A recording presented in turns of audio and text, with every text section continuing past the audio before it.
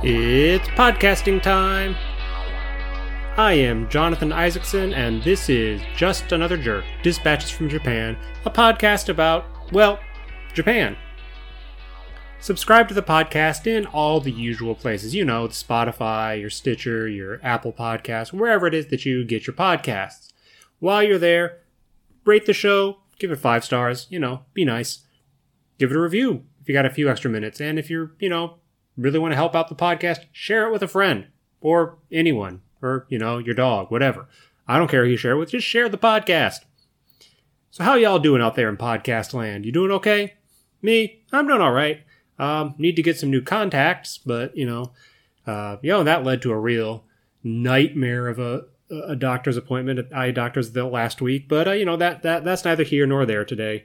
We can talk about the Japanese medical system, which is actually pretty good, regardless of my nightmare situation there. Anyway, that's not what you are here for. You are here for crazy stories from Japan. And boy, howdy, do I got one for you today. It's a history story, or, well, more accurately, it's an alternative history story. So let's just go ahead and get into it. So, y'all know Jesus, right? Not John Turturro's character from The Big Lebowski, pull the trigger until it goes click. No, not that Jesus. The big JC. The one that's the part of the Holy Trinity in Christianity. He's a prophet in other religions. Maybe it was a real dude. Maybe it was a conflation of several other real dudes. Whatever. The Bible's Jesus. That one. Did you know that he did not die on a cross at Golgotha? At least not according to some Japanese people.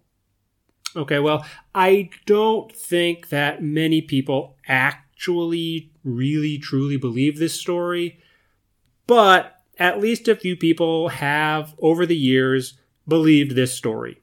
And according to these people, the grave of Jesus Christ of Nazareth is in Podunk, Aomori, on top of a hill, small mountain, in the middle of nowhere in northern Japan. Yeah. So, according to this story, which was strongly supported by a woman named Yamane Kiku, who the Japanese Wikipedia describes this woman as an archaeologist, historian, social activist, journalist, and politician. Though I think those first two claims are a bit, shall we say, questionable at best. Archaeologist and historian, maybe. So, what's the deal? So you know how Jesus had those lost years, the years that are unaccounted for in, all the biblical texts? It's a thing. If you're not aware, look it up. Really briefly, there's a period of about, 18 years or so. Sometime around, he's about 12, I think, is the last mention of him, of his age, until, everything's about to get real at the end of his life. So according to this version of history that we're talking about today, Jesus came to Japan when he was 21 years old. And he spent time here.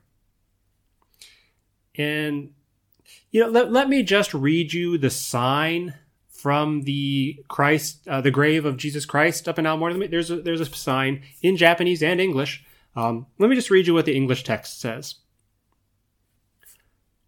When Jesus Christ was 21 years old, he came to Japan and pursued knowledge of divinity for 12 years. He went back to Judea at age 33 and engaged in his mission. However, at that time, people in Judea would not accept Christ's preaching. Instead, they arrested him and tried to crucify him on a cross. His younger brother, Iskiri, casually took Christ's place and ended his life on the cross. Christ, who escaped the crucifixion, went through the ups and downs of travel and again came to Japan. He settled right here in what is now called Hirai Village and died at the age of 106. On this holy ground, there is dedicated a burial mound to the right to deify Christ and a grave on the left to deify Iskiri. The above description was given in a testament by Jesus Christ. Wow. There is a lot to unpack here. So, apparently, Jesus came to Japan, got some divine knowledge, some understanding of the way of the world and of the cosmos, and he traveled back to the Middle East, where, while in the Middle East, people apparently didn't take too kindly to his teachings, and things went south, as everyone who grew up with Christianity around them knows. But what people don't know, Jesus managed to evade crucifixion. His brother Iskiri, because Jesus had a brother apparently. This is definitely not canonical Christian doctrine. Apparently from what I understand, Jesus did have some half siblings, step siblings, whatever. But definitely not one named Iskiri. But at least in this version of the story, Iskiri, Jesus' brother, took the place on the cross. Casually took the place on the cross. And he took the fall for Jesus, and Jesus managed to get a hold of Iskiri's ear, which was severed during the crucifixion, I guess. And somehow Jesus also got a lock of his mother's hair, the Virgin Mary. These religious relics will play a part in the story shortly. I promise. This is relevant information. So after Jesus avoided crucifixion, but lost his brother in the process, remember, his brother Iskiri, okay? So after this, Jesus again made the long, difficult trek to Japan, this time for good. Although apparently his trek took him on a very long way, roundabout trip through Siberia and Alaska for reasons. And this time, he ended up in a small village in northern Japan. At the time of that sign was placed, it was a village called Heirai, which is now part of Shingo, Aomori. Apparently, because when he first came to Japan, he was down further in the south of Japan, closer to Mount Fuji. Apparently, I think that's what he was in Aomori. It was not Aomori this first time around, but he came back to Aomori. Well, it wasn't Aomori at the time. It was called Mutsu.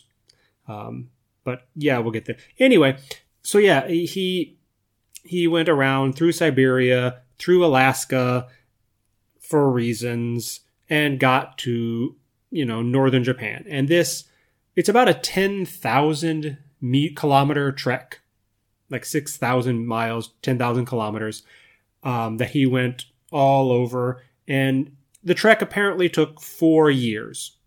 So I guess then that would have put JC, he would have been, 37-ish by the time he got back to Japan? Yeah. And once he was in Mutsu, which, like I say, Mutsu is the ancient name of the Aomori area. So once Jesus got to Mutsu, he decided to settle down and become a rice farmer. Yes. And apparently he got married to a local woman.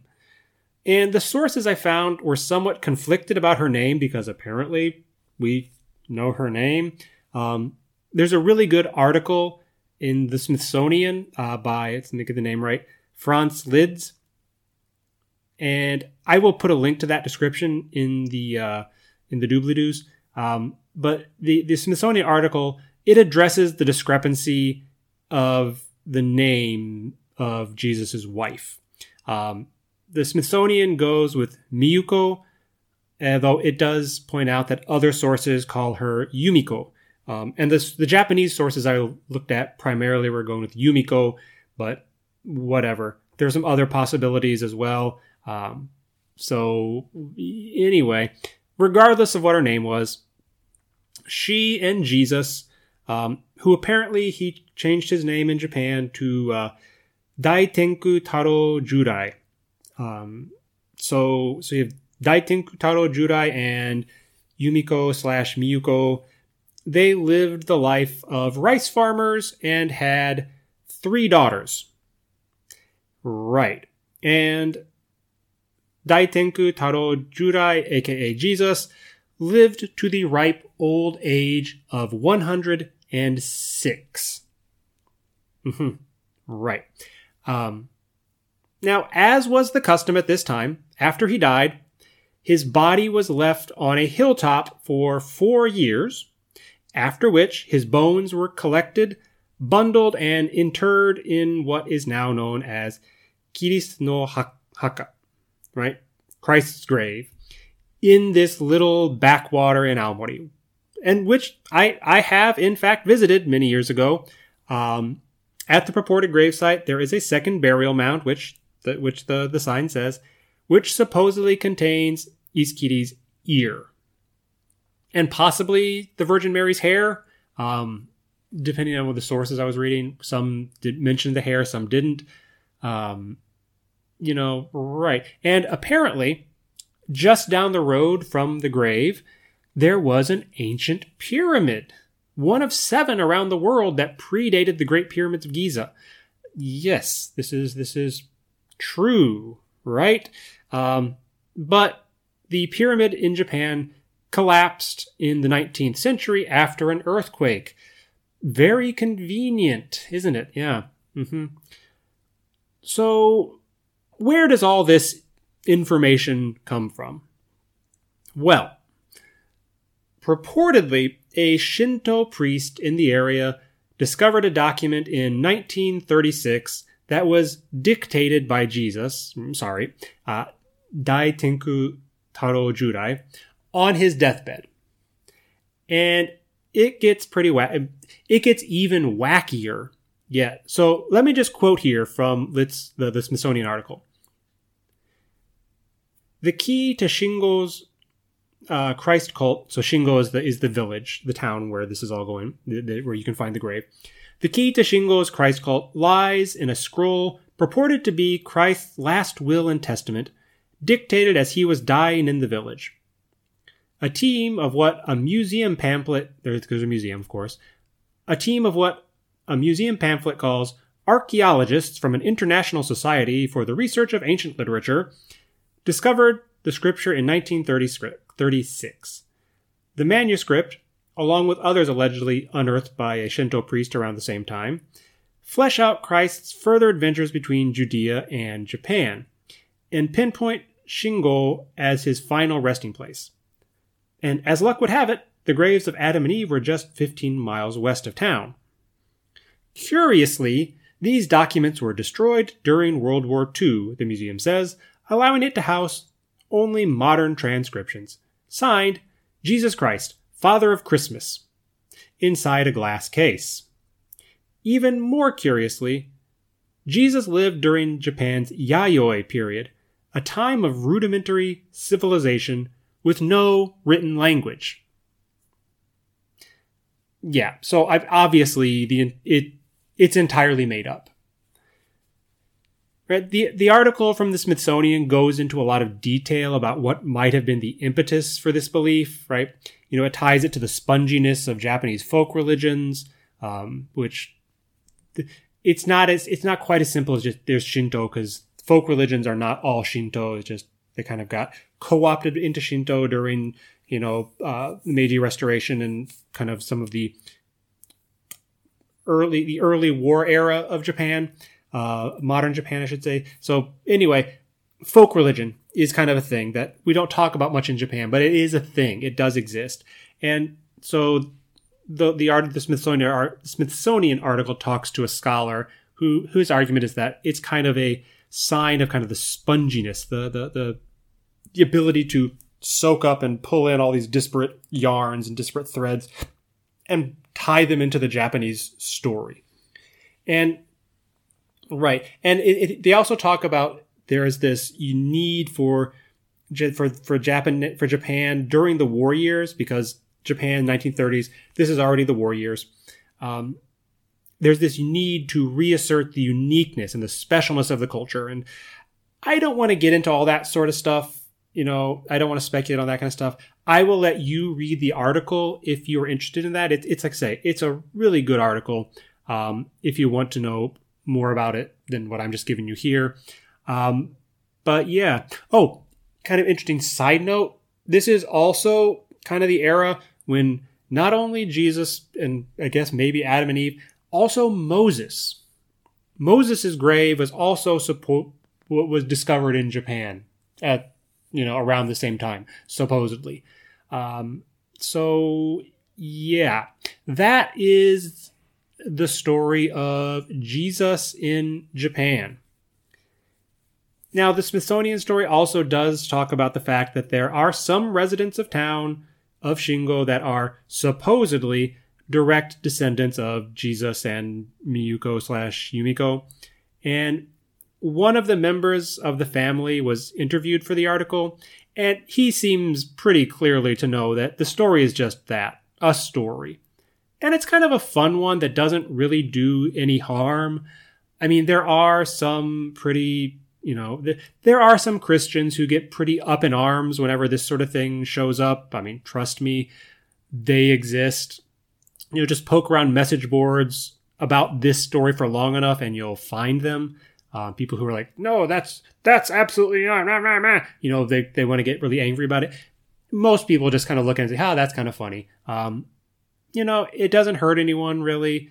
As I say, ultimately, pretty much no one takes it too seriously at this point, but it does bring tourism to this small rural community in the middle of nowhere. I have been there, right? The PR, it works. So yeah, say it's kind of a fun story, which is a lot better than this other stories of Christians in Japan, but I want to keep this a fun episode, so we're not even going to talk about that. Maybe someday, or you can look it up yourself. That's where we'll leave it today. Please remember to subscribe, rate, and review the podcast wherever it is that you cast your pods. This podcast is on most platforms, right? It's on Apple, Google, Spotify, Stitcher, Pandora, Amazon. If you listen on Amazon Music, you can find it there as well. Probably some other places. So look for it wherever you get your podcasts. You can find the Twitter for the podcast at JustAnotherCast. You can email the show at justanotherjerkpodcast and gmail.com. And you can find all the information on the website, which is tinyurl.com/jerkpod. And that is all for me today. I am Jonathan Isaacson, and I'm out. Peace.